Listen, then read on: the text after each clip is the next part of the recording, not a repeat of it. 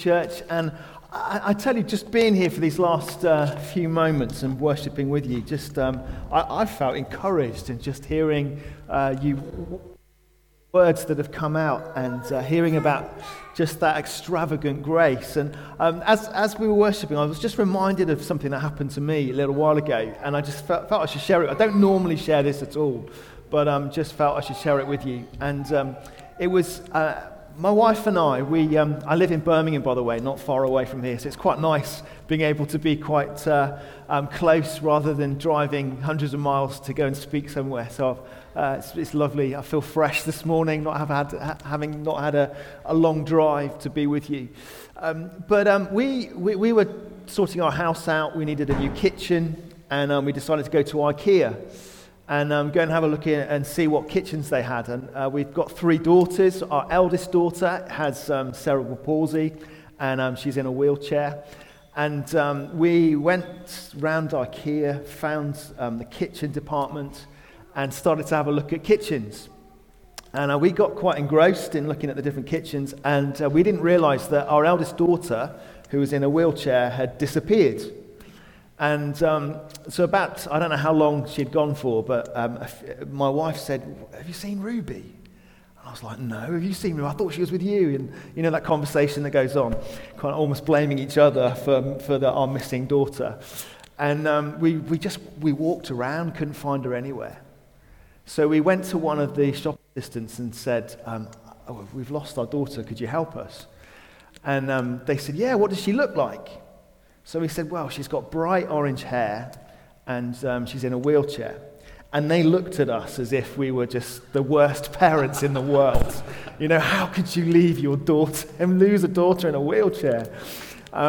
Anyway, they said, "Look, don't worry, we'll find her." They closed down the store immediately. They wouldn't let anyone out until she was found, which I thought was quite impressive.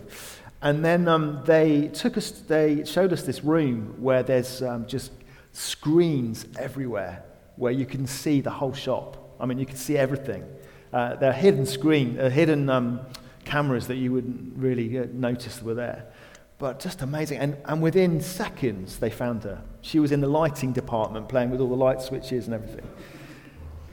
But it's something, just this morning, as God reminded me of that, I just felt that God wanted to encourage you this morning, to let you know that actually, you know, our perspective was at that point, you know, we'd lost her. We didn't know where she was. And maybe this morning you were at a point where you feel a bit lost and not sure quite where you're heading, where you're going, or what's around the corner, what's happening next. God, you just maybe feel a little bit, with all the different things that have happened and the shifts that have taken place, you might be thinking, "God, what is going on? Where are you?" And just as we went into that room and saw all the screens and suddenly saw things from another perspective, I just sense God is wanting to take you into a new place where actually we see things not from our perspective, where things seem really challenging and really difficult now, but in a space where, hey, we see the hope, we see the future, we see actually God has a plan. God is in the middle of doing something quite significant that we can step into and join him in. And I don't know if that's just for 1 or 2 individuals or for you as a church, but I just felt God wanted you to receive that this morning. Is that okay? Brilliant. Well, I've come this morning with a few things that I'd love to give to you. One is a book called God's Smuggler. Has anyone read this book? A few of you. Brother Andrew, who wrote this book quite a long time ago, he's the founder of Open Doors, and he 65 years ago, God spoke to him through Revelation chapter 3, which says, "Wake up and strengthen what remains and is about to die." And God clearly spoke to him and told him to go and support the persecuted church. But that at the time in Eastern Europe, and then the former Soviet Union behind the Iron Curtain, and then into China, and smuggled Bibles across borders where Bibles should never go in his blue VW Beetle. Well, my dad read this book to me when I was 9 years old, and we were on holiday in Cornwall, and we used to go to the same farm every year as a friend of the family, and we used to give We used to pay £1 a night to stay in our caravan. And each morning after breakfast, my dad would read a chapter of a book to us. And normally, I'm just being honest now, normally I would be thinking, Dad, hurry up, get to the end of the chapter because I want to get to the beach to go surfing. Because I love surfing and I still do. But when he read this to us, he got to the end of a chapter and I was like, Dad, read the next one. And it really got me. And I'll never forget it. And my faith was stirred. And I suddenly realized, hey, actually following Jesus is an adventure. And actually God wants us to take some risks and do things for him. And anyway, if you'd like to, maybe you've read it before, Brother Andrew died at the end of last year. Well, he went to glory. And we've been just remembering his life and obviously really missing him, but also just celebrating all that God achieved through his life. When I started at Open Doors, I went to meet him. This was 10 years ago. He was in the Netherlands. That's where he lives. And I sat in his lounge and I said, Brother Andrew, is someone starting out in this ministry, what advice would you give to me? And he looked me in the eye and he said, if I had my time again, I would take more risks. This is a man who took huge risks for Jesus. Wasn't quite what I was expecting. If I'm honest, I like to live my life fairly safe. I like to stay reasonably comfortable. Maybe a few calculated risks here and there. But sometimes, God calls us to step out of our comfort zone and take a risk. And I know that this book will really inspire you and encourage you. And he wrote another chapter before he died, and it's in this copy. And if you like one, then I'd love to give you one, just as a thank you for inviting me today. And the only thing is, this is the only copy I have with me. So if you'd like one, then I have some postcards somewhere. Don't know where it's gone, but they're on the table at the back. And just put your name and address on there. Tick the box to say, please send me a free copy of God's Smuggler. And we'd love to send that to you. And if you want to, there's no pressure to, but if you want to receive just ongoing, a monthly just update of what's happening around the persecuted church, you can tick that box too if you want to, just to help you pray for our brothers and sisters around the world. But do take that if you can. The other thing is we produce each year something called the World Watch List, which takes you through the top 50 countries in the world where it's most dangerous to live as a follower of Jesus. We launch it each year in Parliament. In fact, Ian came with us in January when we launched it in Parliament. We had about 94, I think, MPs there. Just incredible time, wasn't it, hearing 3 stories of persecuted Christians. And the room was you could hear, you could see that people were captivated as they listened to the stories and then the things that we were asking members of Parliament to do in response. But this booklet just takes you through those countries, just giving you a little bit of information about each country, the source of persecution, what it's like for Christians living there, and then 3 simple prayer points, just 3, to pray for each country. And there are 50 countries, and so you might want to take one each week to pray for. But if you're interested in that and you want to stand with our brothers and sisters around the world, then please take one and use that to pray for the persecuted church. But then also we have a version for children and families. It's this little passport, and it's done in a child-friendly way. And you can use it to go through on your little journey around the map, which is also here. And there's little stories and things to colour in and all that kind of stuff for children. If that's something that would be helpful for you to do as a family, just to encourage you to pray for our brothers and sisters around the world, and that's there on the table too. Please do take them and use them. They're free, and we'd love you to make use of that. Fantastic. I know that you've been... Actually, could we quickly watch? There's a video that I'd love you to see, which just goes through the top 10 countries of the World Watch List. It's a short video. It just gives you a little bit of a glimpse of the work of Open Doors in these countries and then what it's like for Christians today. So maybe we could watch that now. Thank you.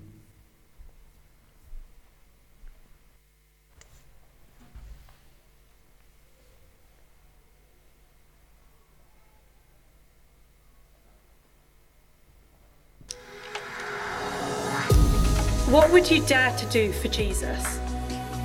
Would you defy dictators? Worship in secret? Sacrifice your safety? Over 360 million Christians around the world face persecution and discrimination every day. And these are the top 10 countries where Christians risk everything for Christ. Number 10, Sudan. Unrest in Sudan has increased following a military coup. Violence and pressure against Christians have worsened. At number 9, Afghanistan. Following the Taliban takeover, those Christians who have not fled the country have been forced deep underground. If discovered, they face death. Iran is at number 8.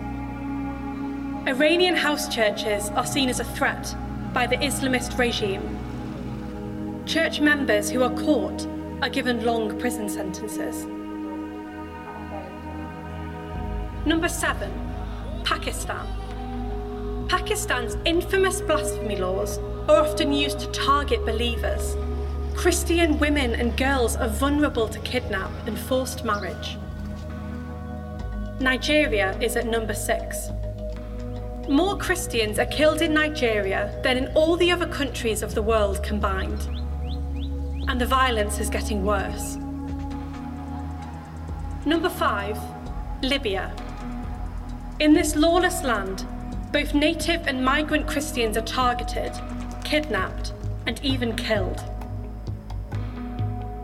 At number 4 is Eritrea. Christians who dare to meet without official permission risk arrest. Over 1,000 believers are in jail without charge. Yemen is number 3 on the list. The humanitarian crisis continues. Anyone suspected of being a Christian will be deliberately overlooked for aid and might be expelled or killed by their own tribe. Number 2 is Somalia. Islamic militants are intensifying their hunt for Christians, and violent attacks are increasing. And at number 1, North Korea, the most dangerous place in the world to be a Christian. Spies are everywhere. Discovery means death, either by execution or by being worked to death in a labour camp. Despite the danger, in all these countries the church is not defeated. It is living, powerful, defiant. And for over 65 years, Open Doors has stood with this church. Where Christians risk persecution, our underground networks support millions of believers with emergency food and aid, spiritual care, smuggled Bibles and Christian books, training and legal advice. And where Christians enjoy freedom, we work with local churches to raise prayer and support and to speak truth to those in power. Every day around the world, Christians risk everything to follow Christ. Will you dare to stand with them?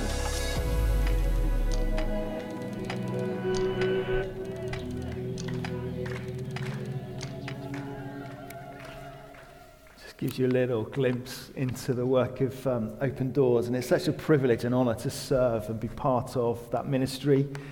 Serving our brothers and sisters, and I get to travel as well to go and meet with them and actually be there in different countries. And I tell you, every time we go, they say, please would you thank those who've stood with us, who've supported us in prayer, because without them, we're not sure that we'll be able to keep going. And so thank you. Thank you for your support. Thank you for your prayers. And I just want to encourage you to keep going, because as we stand with them, I tell you what, our faith grows too.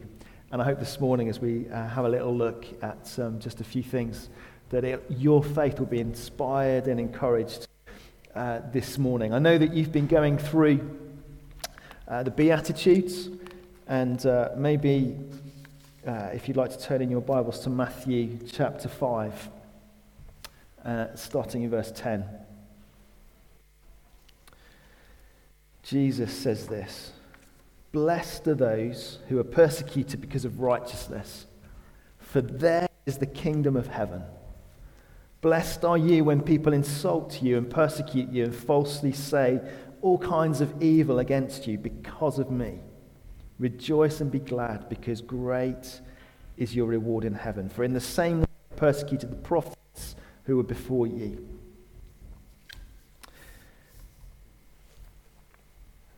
So you've gone through all the other Beatitudes. You've been going through this Sermon on the Mount that Jesus gave. And all the others, there's, when you look at blessed are those who are poor in spirit, blessed are those who mourn, blessed are those who are merciful, blessed are the peacemakers. They all kind of make sense, don't they? There's something about it which you kind of think, oh, yeah, I'm glad that they're blessed. But when you read about blessed are the persecuted, I mean, it doesn't quite add up, does it? It doesn't sound like much of a blessing to be persecuted, does it? And yet Jesus was trying to tell his disciples, trying to tell those that were listening to him, that actually it is a blessing. And there's 2 points that I'd like to bring out. I don't know if they come on the screen, but the first one is this: that Jesus warned that anyone who followed him could face persecution. In John 15:20, Jesus says this to his disciples. He says, "Remember what I told you. A servant is not greater than his master. If they persecuted me, they will persecute you also." Jesus warned that persecution would happen, that people would face persecution. In 2 Timothy 3:12, it says, "In fact, everyone," I think that might include me. "In fact, everyone who wants to live a godly life in Christ Jesus will be persecuted." It's kind of something that goes hand in hand with following Jesus. Persecution to us here may look a bit different to what we just saw on the screen there just now. Our lives may not be threatened. We may not have to go to prison for following Jesus.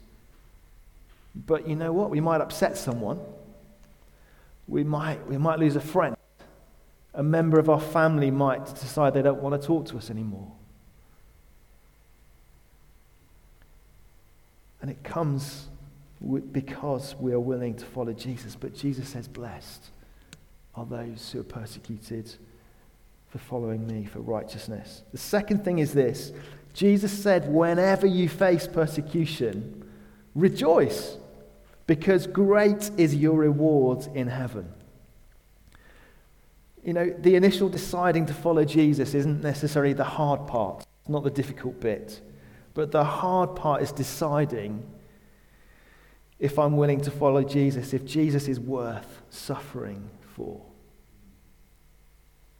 And many of our brothers and sisters have to make that decision. I used to think, that following Jesus, if I follow Jesus, if I lived a good life, if I tried to do the right thing, okay, I might mess up now and again, but if I repent of my sin and ask him to forgive me and cleanse me, if I follow him, if I live for him, then hey, life's going to go well for me.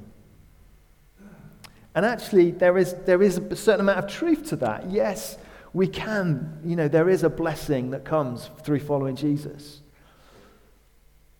But also, Jesus doesn't say that we're free from any form of suffering or any form of persecution. I remember, I don't often tell short stories about myself, but just for some reason this morning I feel I should, so I'm going to.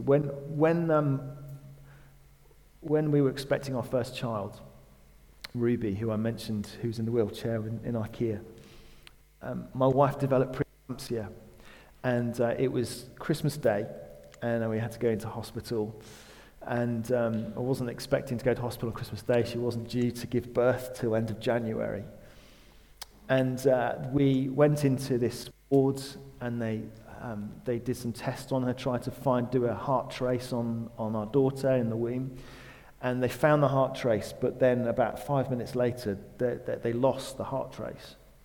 And they called someone in, and they said, I think we're going to have to get her out pretty quick. So she was rushed down to the theatre, and I remember sitting outside. They said, look, I'm sorry you can't go in. This is an emergency. We have to get your child out quick. And I remember just sitting thinking, God, what is going on here? This was not supposed to happen. God, what's happening here? Why is this happening to me? And I just felt, I was probably there for about half an hour, but it felt like days. I just remember God just giving me a peace that I couldn't describe, couldn't explain, but just recognizing God was there in the midst of that difficult time that I had at that moment. You know, sometimes we do go through challenging times. Sometimes we don't. We do go through those things. And it's not because God's abandoned us. Oh, have we lost? Okay, I'm still there. It's not that he's punishing us. It's not that we've done something wrong and thinking, sometimes we go through challenging times and it's because he's refining us, he's purifying us. He's bringing gold out of us. And that's what our brothers and sisters around the world teach us, that actually we go through suffering, we go through challenging times because God is working in us. He's doing something far greater than we could ever realize at the time, but God is doing something. He's shaping us. He's transforming us. And so that's why Jesus said, whenever you face persecution, rejoice, because great is your reward in heaven. Not necessarily great is our reward right now in this life, but great is your reward in heaven, that day when we get to be with Jesus for eternity. That's the thing that we're looking forward to. And for many of our brothers and sisters, that's the hope that they cling on to, that one day they'll be with him. You know, I'm sure our friends, our brothers and sisters in Turkey and Syria, last Sunday, they probably were sat in their churches not knowing what was going to happen on Monday morning. And today, who knows where they are? That lots of their churches are. I spoke to a pastor actually online just this week from Turkey who was saying our whole city is gone. But we've been speaking to some guys also in Syria. We've been in Syria for many years with the church there has gone through so much. And then this. And I'm sure some of them are thinking, God, what is going on? But I just wonder if could we play that little video? This is a church in Syria who they weren't able to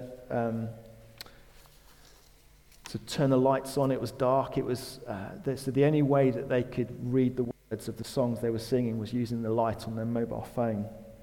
And this was how they met just after the day after the earthquake on Tuesday.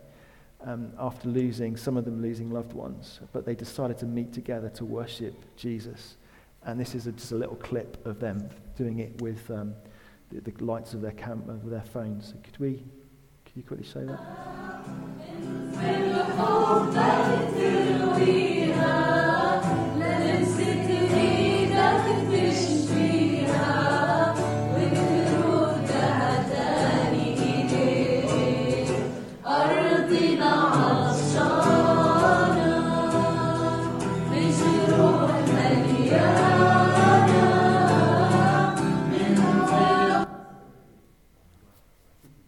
The words of the song are, "Our land is thirsty, it's filled with wounds.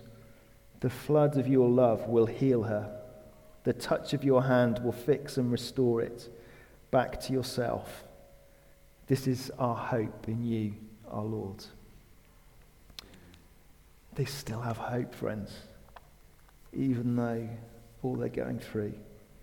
And just encourage you. Maybe, I wonder if we could take a moment, actually, even just now, just in the stillness, in the quietness of our own hearts, just to lift up our brothers and sisters in Syria and Turkey today. Let's just take a moment of quiet, just to remember them and ask God to be with them and strengthen and bless them today.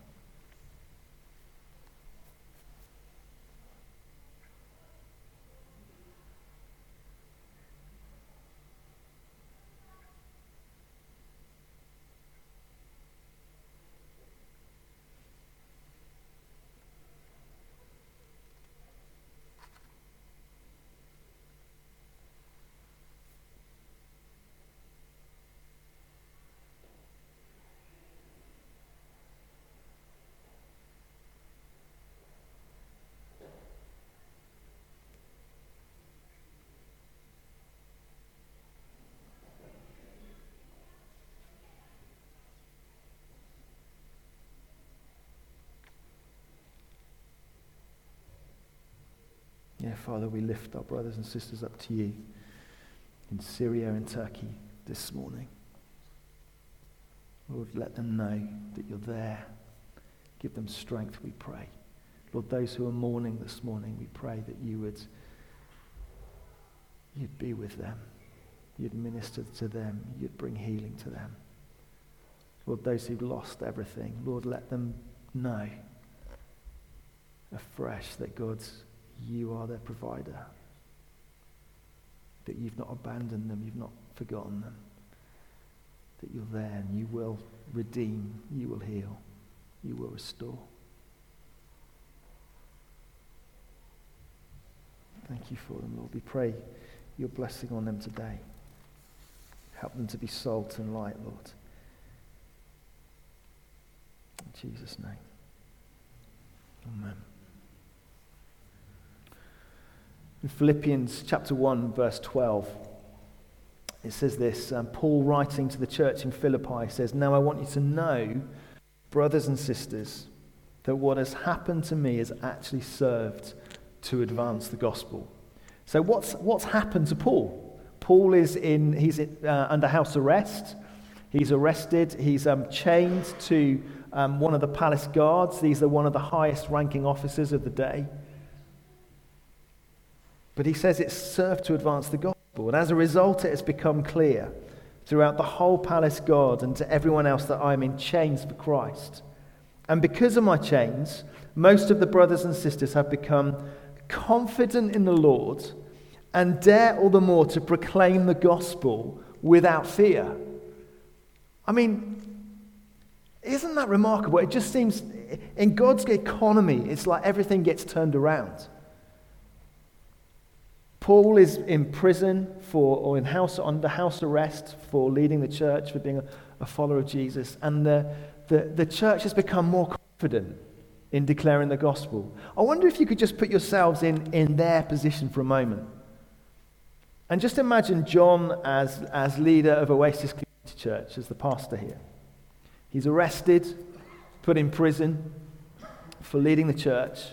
And the police come here and they stand before you and you say, if you continue meeting like this, if you continue telling people about Jesus, then you'll be arrested too and put in prison. Would that make you more confident in sharing your faith or less confident? Interesting, isn't it? Well, here in Philippi, they became more confident.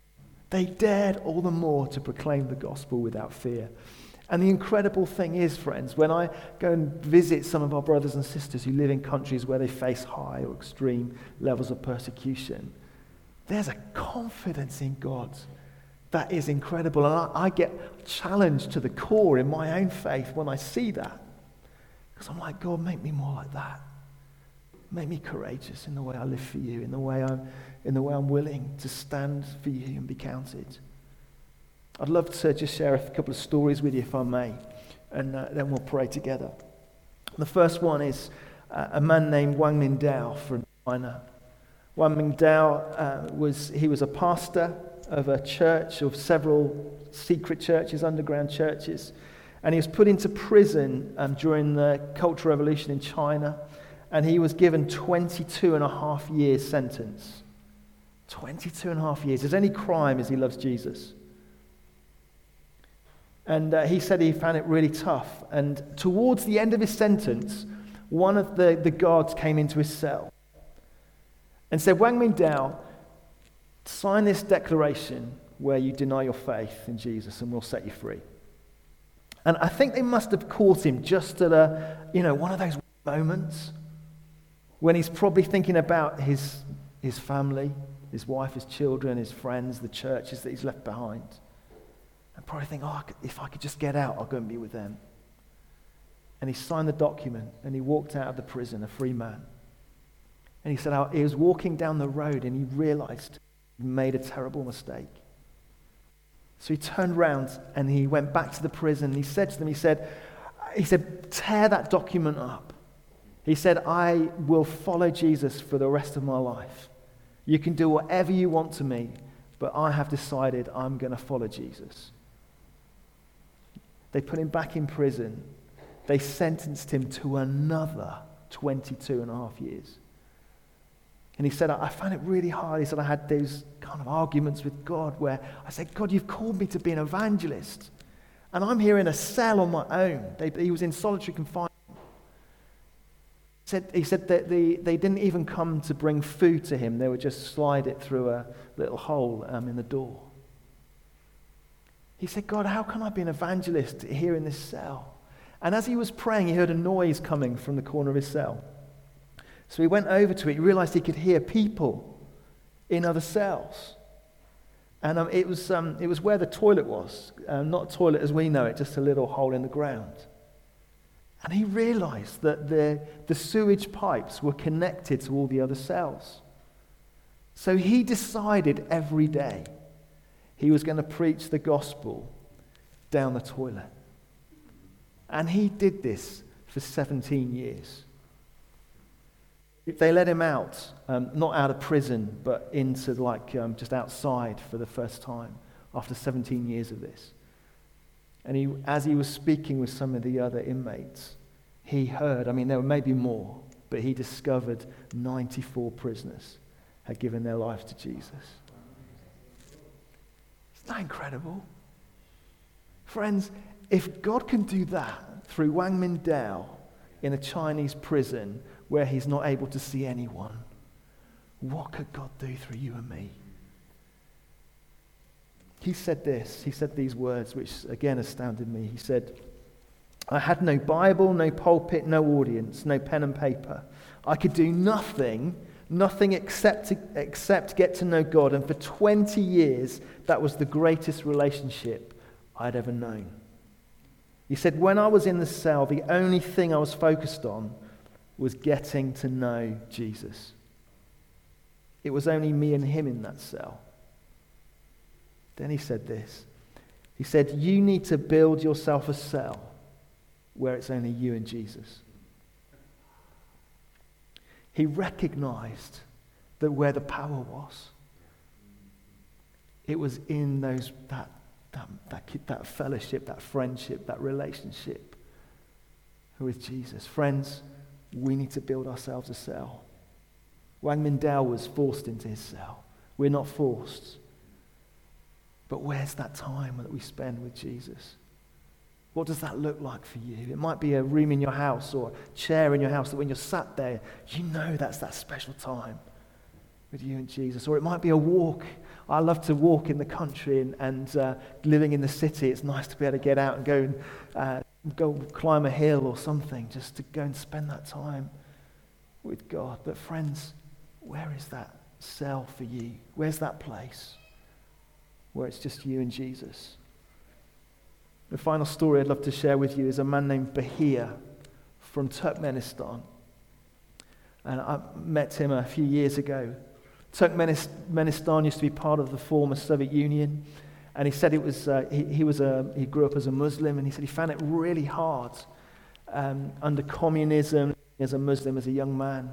And he said one day an evangelist, a Christian evangelist, came to his town. And he said he followed him around from house to house. They were secret churches that he was going to. And some reason he was allowed to follow him, and he went and followed him all around the different houses. And he said, I heard him preach the gospel. And he said, I knew that he was telling the truth. And he said at 3:00 in the morning, he got down on his knees, and with tears rolling down his face, he surrendered his life to Jesus. And he said the change in him was so dramatic that he knew that he had to tell others about Jesus. And so he told his friends, his family. He said many of them became followers of Jesus too. And he planted several house churches, secret churches. His best friend came to him one day and said, Bahir, you need to stop telling people about Jesus, or I'll report you to the police. And he knew he meant it, and he knew he wouldn't. He knew that it's illegal to show your faith in Turkmenistan. But he said to his friend, he said, how can I stop telling people about Jesus? He's done so much for me. He's forgiven me. Not only has he forgiven me, but he's wiped all that away clean. He said he's given me a hope and a future. I know that one day I'll be with him for eternity. He said, how can I stop telling people about Jesus? And so he carried on. He ended up in prison where he was tortured and beaten every day for his faith. He said that they put him in the electric chair 5 times. And each time they said to him, deny your faith and we'll take you out. And each time he refused to deny his faith in Jesus. His friend was there and said to him, but here, I told you to stop telling people about Jesus, but you wouldn't listen. He said one day he was beaten so badly that he thought he was going to die. And he said the officer put his foot inside of his mouth and was pushing his head against the concrete floor. And he said to Bahir, this mouth will never speak the name of Jesus again. And then he took his foot out of his mouth. And Bahir looked up at this man with the little bit of energy left in his body. He said to him, you can stop me talking about Jesus, but you can never change what Jesus has done in my heart. And with that, he was released 2 weeks later. He said, I think they gave up on me. They just didn't know what else to do. He was deported to another country where now he works for an incredible organization called Sat7. He broadcasts the Christian message all over the Muslim world. And he said, every day I have the opportunity to tell people the good news of Jesus. But he said his best friend, who reported him to the police and the one responsible for him going through all that suffering, phoned him up. I don't know how he got his phone number, but he did. He phoned him up and he said, Bahir, I need to come and see you. And Bahir said, it's Christmas coming up. Why don't you spend Christmas with me and my family? I mean, talk about forgiveness. And he went to his Bahir for Christmas, and he had Christmas with his family. And he said, Bahir, my life has fallen apart. He said, I became really ill. So I couldn't work, so I lost my job. He said, I became an alcoholic. He said, my wife, family left me. He said, my life's fallen apart. He said, the difference between you and me is that when you needed your God, he was there for you. But when I needed my God, he wasn't there. Will you introduce me to your God? And Bahir had the privilege of leading his friend to faith in Jesus. I said to Bahir, it's such an incredible story. Would you mind if I tell your story to churches in England when I get to go and speak? And he said, yeah, of course you can. But he said, make me a promise. And I said, okay, what's the promise? He said, every time you tell my story, will you tell them this? He said, if I had to go through all that pain and suffering again, I would. And then he said, because Jesus is worth it.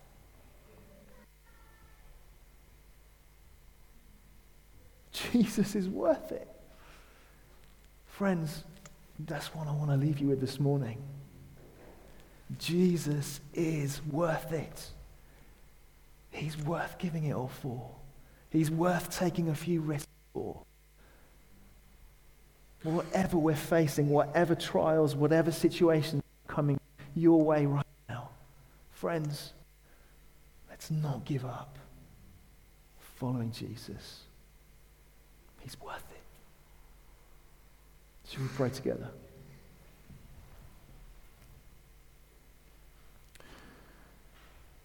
Jesus, thank you, Lord. Father, I thank you for just reminding us this morning of your extravagant love and grace for us.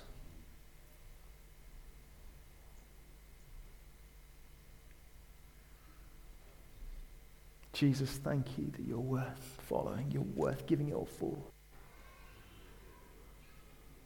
Jesus, I thank you for my friends here at Oasis Community Church. Thank you for just their vision for communities, missional communities here in Stratford. And Lord, I pray that you would bless them in that. Lord, I pray that they will see you do incredible things through them. Lord, that lives will be transformed. Lord Jesus, thank you that it starts with us being willing to take a risk, being willing to follow you because you're worth it. Father, we pray for our brothers and sisters around the world, people like Bahir who are in prison right now because they love you and they're willing to follow you and take the risk. Lord, would you be with them? Would you strengthen them? Would you give them what they need to keep going today? Father, would you help them to be aware that they're not alone, that you're with them, that they have brothers and sisters around the world who are praying for them, even here in Stratford right now. And Lord, for my brothers and sisters here in Oasis Community Church, fill them afresh. Fill them afresh. Give them all that they need to keep running the race, to keep following you, to cling on to you no matter what.